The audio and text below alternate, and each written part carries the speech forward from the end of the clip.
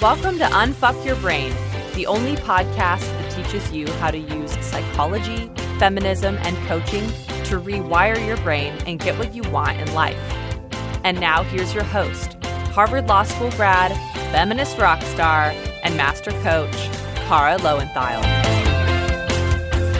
All right, my chickens, this is like the week of money talk. I did an interview with the Pursuing Her Purpose podcast, I think it's called, all about money mindset.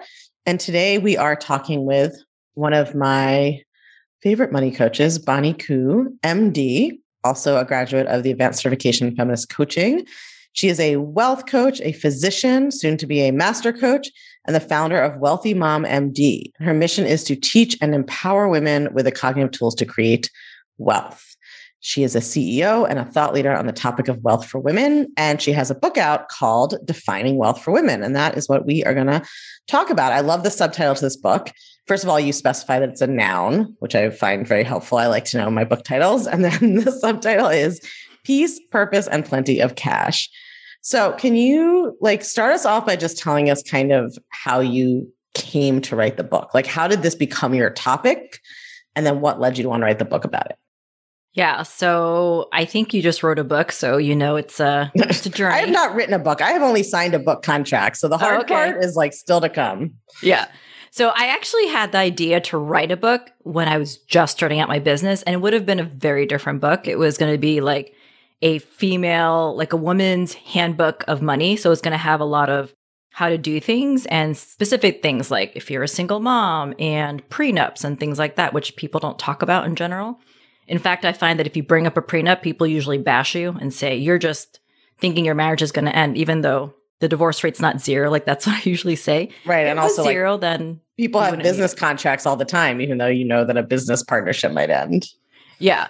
And I even wrote the proposal and, learned all the things about how to submit it. But then I was like, nope, not ready. Also, the whole writing the book part, because you have to write a book. Yeah, that's really the biggest downside of a book in my experience so far. Yeah, I'm like, that's a lot of work. So then I put it aside, which, I think was the way it was supposed to happen because I evolved, my brand evolved. I started out my business as actually just educating. Like, hey, this is a Roth IRA. Hey, this is compound interest. I mean, first of all, no one tells us how money works. I mean, some places, high schools have a class, but generally speaking, no one teaches you. People don't talk about it. Your parents probably didn't teach you because they don't know anything either. And so it becomes this self-perpetuating thing. And I work with physicians who are high income earners. And I think there's a lot of shame that I make a lot of money, but I don't know anything about it. But let's not talk about it and not learn about it because no one else talks about it. And then I actually took your certification, and it would have been a very different book without your certification because I think I was in the middle of writing it when I was taking your certification. And so I was able to sort of weave in some history. And as you know, I think it's important that women know that because then it's like, oh, no wonder this is going on. And it just normalizes why. So tell us more about that. What is that kind of history and context that women need to know for their kind of feeling of overwhelm or confusion or irresponsibility around money? Yeah. Oh, were you asking me what that is? Yeah. Tell us about kind of what you wrote about in the book and what that context is. Yeah. I mean, first of all, it's millennia of history, basically since the humans roamed the earth, right? Women were literally not allowed to own money or even use it. And then obviously this is different depending on where you were, Greece, whatever. The UK. Different cultures had some different rules, but there's some similarities. For the most part, it was just not a thing. Men owned all the wealth. And then when you married a man, you literally became their property. I mean, you look at dowries, all that kind of stuff. And then we focus on the US, and that's where we both are. And I found some fascinating facts, some from your program, but also just looking up stuff. There's some really weird laws out there that are still there. I think in the book I wrote that in Alabama, it's actually legal to beat your wife as long as it's not more than once or twice a month. Still?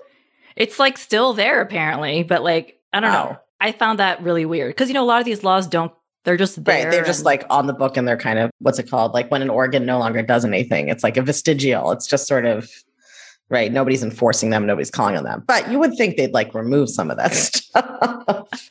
And then, 1974 which isn't that long ago in the scheme of things. I was born in 77, so this all affected our moms, right? You needed a man's signature to open a line of credit or a loan. Well, that's just crazy to our generation, right? Because we don't even think about that.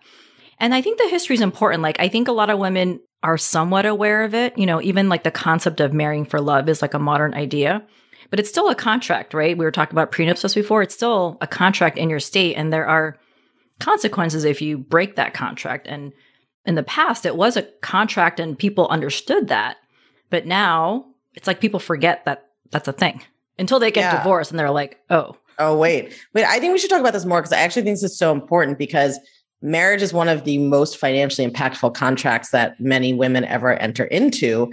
And they are not often even thinking about it as a contract. And as you said, like women are actively discouraged from thinking about it as a contract and told that that means that they are, you know, thinking their marriage is going to fail. Or that means they like don't believe in love or they don't whatever. Right. So can you talk a little bit about like why prenups are so important, what the kind of financial impacts of the marriage contract or of divorcing, you know, ending a marriage contract can be for women? Yeah. Well, the first thing I want to say is, that like most people have this story, just like you said, it's why are you doing this? You shouldn't do this, blah, blah, blah. Don't think about it, just get married for love. Even though, as we said, the divorce rate's not zero. It's not 50%. It's probably between 30 and 40%, depending on your demographic. We actually have a drafted prenup. We're not married. And the lawyer that I hired, I mean, I love her. She's amazing. And she actually said this sentence, which totally changed how I look at prenups. And she said, you're creating this contract that's tailored to your relationship, because otherwise you're getting like the state one size fits all. And you're creating this out of love and the highest respect for this person. Mm-hmm. And instead of the story that this is thinking your marriage is going to end, I actually think of it as like, I love you so much. I want the best for you. Like, here's my proof. Mm-hmm. Like, that's really how I think about it. Because here's the thing. Every state's different. So I'm not going to go into the law, and I'm not a lawyer. But, you know, there's two types of, I guess, marriages, right? There's that common property and there's equitable distribution. And so California is like the prime example of common. I might be saying this wrong, but basically. Yeah, no, it's common. Just to clarify, it's like there's two different basically legal frameworks for how marriages work depending on the state. Some states are one way, some states are the other. One is common property, and then the other is equitable distribution. Yeah. So you're a lawyer, so you remember this stuff, right? Former lawyer. This was also not my area, but that's the basic idea. There's two different legal regimes, and what state you're married in or reside in can impact which one is going to happen if you get divorced. Yeah. Also, another thing I like to tell women is like, you actually already are signing a prenup by getting married. Like, I think that's such a good point. Like, marriage is a contract and you're just defaulting to whatever the rules happen to be where you are without even thinking about it or knowing about them. It's like, it's a false idea to think that without a prenup, you're somehow not entering into a defined contractual relationship. You are entering into a defined contractual relationship. You just don't know what the fuck the rules are if you don't set them yourself. The same thing with estate planning. There's like a default will if you don't have one, right? And every state's different in terms of how they pass property. So there's a default prenup, and you have the ability to create a tailored one that's way cheaper, because we all know how expensive divorces can be when they're contesting assets, right? Yeah. And so this is a much cheaper thing. And I also think it's important for couples to do, because then they're actually talking about money before they get married, which so many couples don't. And then they're like surprised their spouse is like a huge spender or whatever, right? So when I first started my partner, I think the third day I asked him what his net worth was. Or not net worth. I asked him, like, what are the balances in your 401k? Right. Yeah. And I think that when you think about it, like, couples meet at such different points in their lives, right? And we've been talking sort of gender generalities because overall, statistically, women in heterosexual relationships are like worse off when they come out of divorce financially, and men are better off. It's not the same for all types of couples. But part of, I think, what's so beautiful about having like a prenup, let's say, is that people meet their partners at such different stages of their lives, and they're going to have different levels of like involvement and financial involvement. And it allows you to, like, I think, as you said, create this is just turning into an episode about why everybody should have a prenup, but I actually think that's like would change people's lives if that's what this episode was about.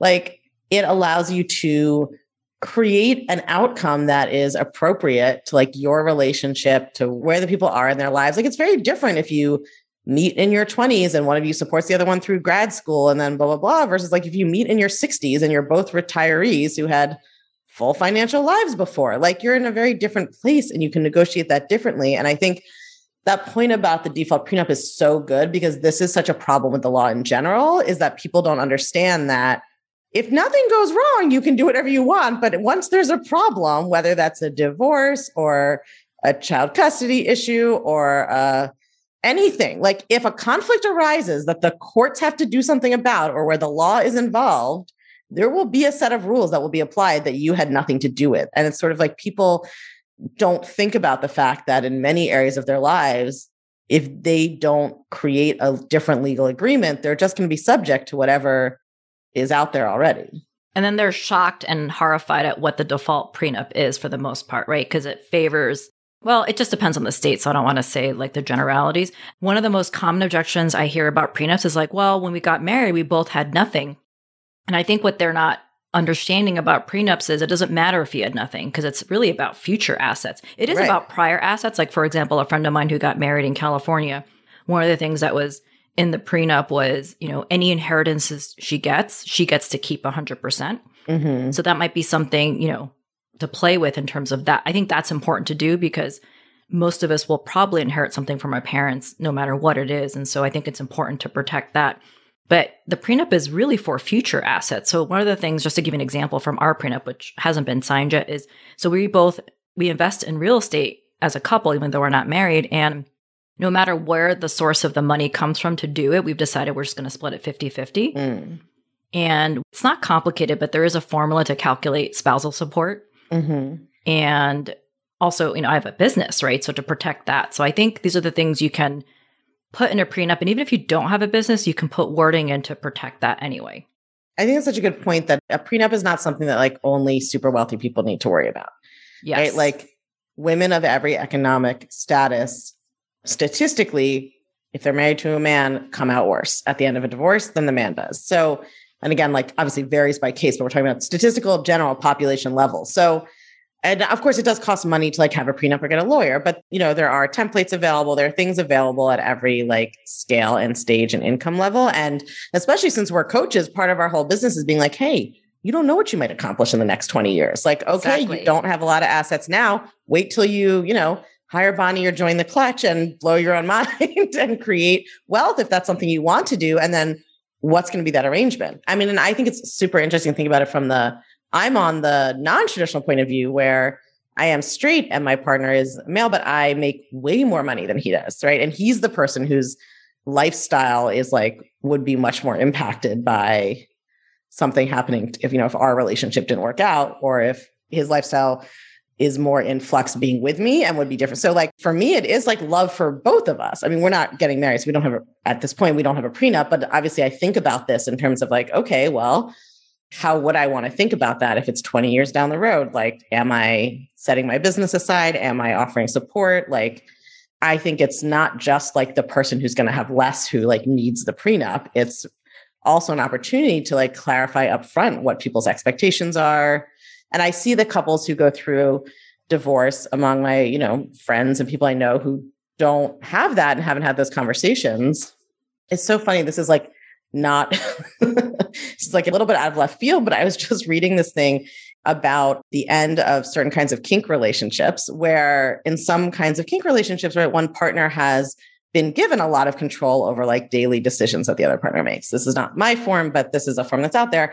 And I just read this article about how the thing that gets overlooked the most is like ahead of time having a protocol for how you handle if that relationship ends, because you've created a relationship of like mutual and decided upon dependency in some ways. And you need to have like a structure for how to transition somebody back when that's what they've gotten used to, right? And it's like a similar thing, like thinking about the end of a relationship in that case. It is not a sign of not care or not belief in it or not love. It's a sign of like, listen, we're in our best selves right now. Like right now, we love each other the most. And we are, right? Or maybe maybe not the most, it may get even better, but it's just like making decisions from your higher self almost, right? It's like, well, wouldn't we want to decide now from the place where our relationship is strong and good, and we are like thinking with our most generous selves, how we want to act if things change, like, or do we want to just leave it to our unmanaged minds at that point going through this stressful, whatever, upsetting experience? Like, why would we want to decide it then? Let's decide it now when we are not in the midst of crisis. Yeah. And I'm so glad I have the coaching tools, because let's say we were to separate and we're married. Not that it wouldn't be a negative experience, but I just know that I'll be able to handle it a lot more and hopefully have, access to my higher self versus my like angry self. Right. And another thing that came up for me is one of the things I told my lawyer is like, why wouldn't I want the father of my child and, my former partner to like be set up, right, if we, separated? Like, that's how I think. I know people don't think that when they're getting divorced, but it's like, hopefully when you get married, you do love and care about the other person, right? Right. And so it's like, to me, it's like a no-brainer. Like, actually, Matt and I joke a lot. I'm like, yeah, well, if I'm the higher earner, like, I'll set you up in a nice luxury apartment with 2 bedrooms so you can have Jack over. Like, right, we joke about that. right. But it's like, why wouldn't I do that if I was able to? But that's what I think now. And I'm sure that could change, but that's really how I look at it now in terms of like how a prenup. No, I think that's so good. And it's like so funny to hear, like, I've had definitely conversations with coaches who are resistant to prenups. And it's like, you plan what you eat, you plan your business plans, you plan your calendar, but you're going to like make no plan at all for what might happen in like the most financially and emotionally significant relationship in your life. And the financial like consequences of getting married and separating, right? There's a lot of right. It's like not having a business plan. It's going to be some consequences down the line. You're not going to know what they are until you get there. Yeah. So obviously we are both big fans of prenups, but what are some other ways that you see kind of patriarchy, like basically talking women out of or socializing them out of taking control of their own financial life? Yeah. I mean, I think a lot of women think it's not their job or place. Like, if they're in a relationship with a man, for example, a lot of them will defer to the man. That's not always the case, right? Because I definitely know people where it's the opposite. And I think it's just this insidious thing. So, I work with, primarily doctors. And so a lot of them are so afraid to like ask to get paid more, negotiate. Because of the socialization, what people will think, because a lot of times women are, when they do ask, they're seen as greedy and why are you asking? And you should be happy with what you have type of thing. And some of them don't even ask because they're worried that's going to happen. And even when they do ask, they have so much anxiety about whether they're going to say yes or no. And even when they do ask, then it's like, what are the consequences of me asking whether they say yes or no? So that's like a whole thing. And so I think because of that, as you know, women get paid less because they don't ask for it. Or they don't even ask. For example, like when I started my first job, I actually asked all my colleagues, like, hey, what was your offer? What was your offer? What was your starting salary? Because I really want to know, right? And thankfully, we all got the same starting salary. Although I did notice, like someone who was hired after me, a man, and I don't know if this was a gender thing, but I had asked for relocation allowance, like a certain amount, and they said no. But they gave it to this hire after me. So I know. I'm like, was it a gender thing or was it they just had more money at the time? Who knows, right? But I think let's like pause there because I think it's important, right? So when we say like women get paid less than men across many industries, it's a twofold problem, right? That's like what I'm always trying to articulate on this podcast is like, partly it's the internalized socialization. Women don't ask for it. Partly it's the internalized socialization of the people making the decisions, right? So people of their own volition will pay women less or see women as less qualified or whatever. So it's not that women are the ones causing this whole problem for themselves, but we are causing part of the problem for ourselves. And like, that's the part that we can work on with our mindset work while we are also trying to do the social work to change like other people's opinions and the structural inequalities. So it's just an and, it's not an or, right? It's not the only thing in our way, but for sure, if you don't ask, you're not getting it. And I think women are socialized to like think more about like being rewarded for hard work. It's like, we're supposed to just like keep our heads down, do a good job. And like, hopefully someone with authority will notice and decide to reward us as opposed to like, I'm supposed to go out and make this happen for myself. Yeah. I remember one of the things that I learned from your program is about how female lawyers tend to underbill, right? And so the same thing happens in doctors because you have to, it's this weird coding system that no one understands. But a lot of, I think female doctors have the same thing, like, oh, that was so easy. I don't want to code what I can code based on what I actually did. And so that happens a lot because I think a lot of people, especially male doctors and sometimes the women doctors, is they don't think there's a gender pay gap in medicine because of the way we're paid. I'm talking about traditional insurance payments. So like, well, we all get paid the same. for each procedure. So how is there a gender pay gap? But the underbilling is one of them. And there's a weird thing where if it becomes a female dominated field, the salaries mysteriously decrease. Right. Mysteriously, right? Like, is it a coincidence? Like, right. Not a mystery, not a coincidence. Right. Yeah. That's interesting. Can you give us an example of like what's a field where as it became female dominated, salaries went down? Pediatrics. Interesting. OBGYN. So basically, as women began joining medicine in higher numbers and then joining those specialties, then the salary went down. Yeah. I mean, med schools are now 50-50. The actual workforce is, I don't know the exact breakdown, but it's not 50-50. And part of that's because it wasn't always 50-50 in the school. So you kind of have to wait for people to retire or die, right? and also there's actually kind of a big crisis in medicine. Well, in general, but I'm talking about the female specific part is women go part-time or quit at much higher rates than men. Right. And part of it's because they're moms. And so that is part of it. It doesn't like tell the whole story. Yeah. Yeah. I mean, we've talked, I think, on the podcast before about also the idea that like a lot of people just are so stressed out by work, partly because of work culture, then partly because of their unmanaged minds. And for women, it's like more socially acceptable to go part-time, whereas men often don't feel the same. Like nobody bats an eye. I feel like a woman who's married, especially to a dude, is like, oh yeah, I work part-time. That's like so normalized, whereas men are not as normalized to do that. And then obviously people who are like single moms don't necessarily have that luxury. So can you tell us a little bit, we've now talked about all the problems. So get a prenup, that's one of your suggestions. So can you tell us a little bit about some kind of thought or mindset shifts that you recommend women start practicing? So if somebody's listening to this podcast and they're like, fuck, I never negotiate for more money. I'm definitely terrified that everybody thinks I'm greedy. I don't think I'm responsible with money. And I like, where would I even start? What would you say? Well, they should join the clutch. I did not set her up to say that. That was a well, that's just obvious. Spontaneous observation. Yeah. They're going to learn all the things. And then, in my book, I go into it and there's some stuff I talk about that's not so much, female specific, but one of the things I love talking about is debt.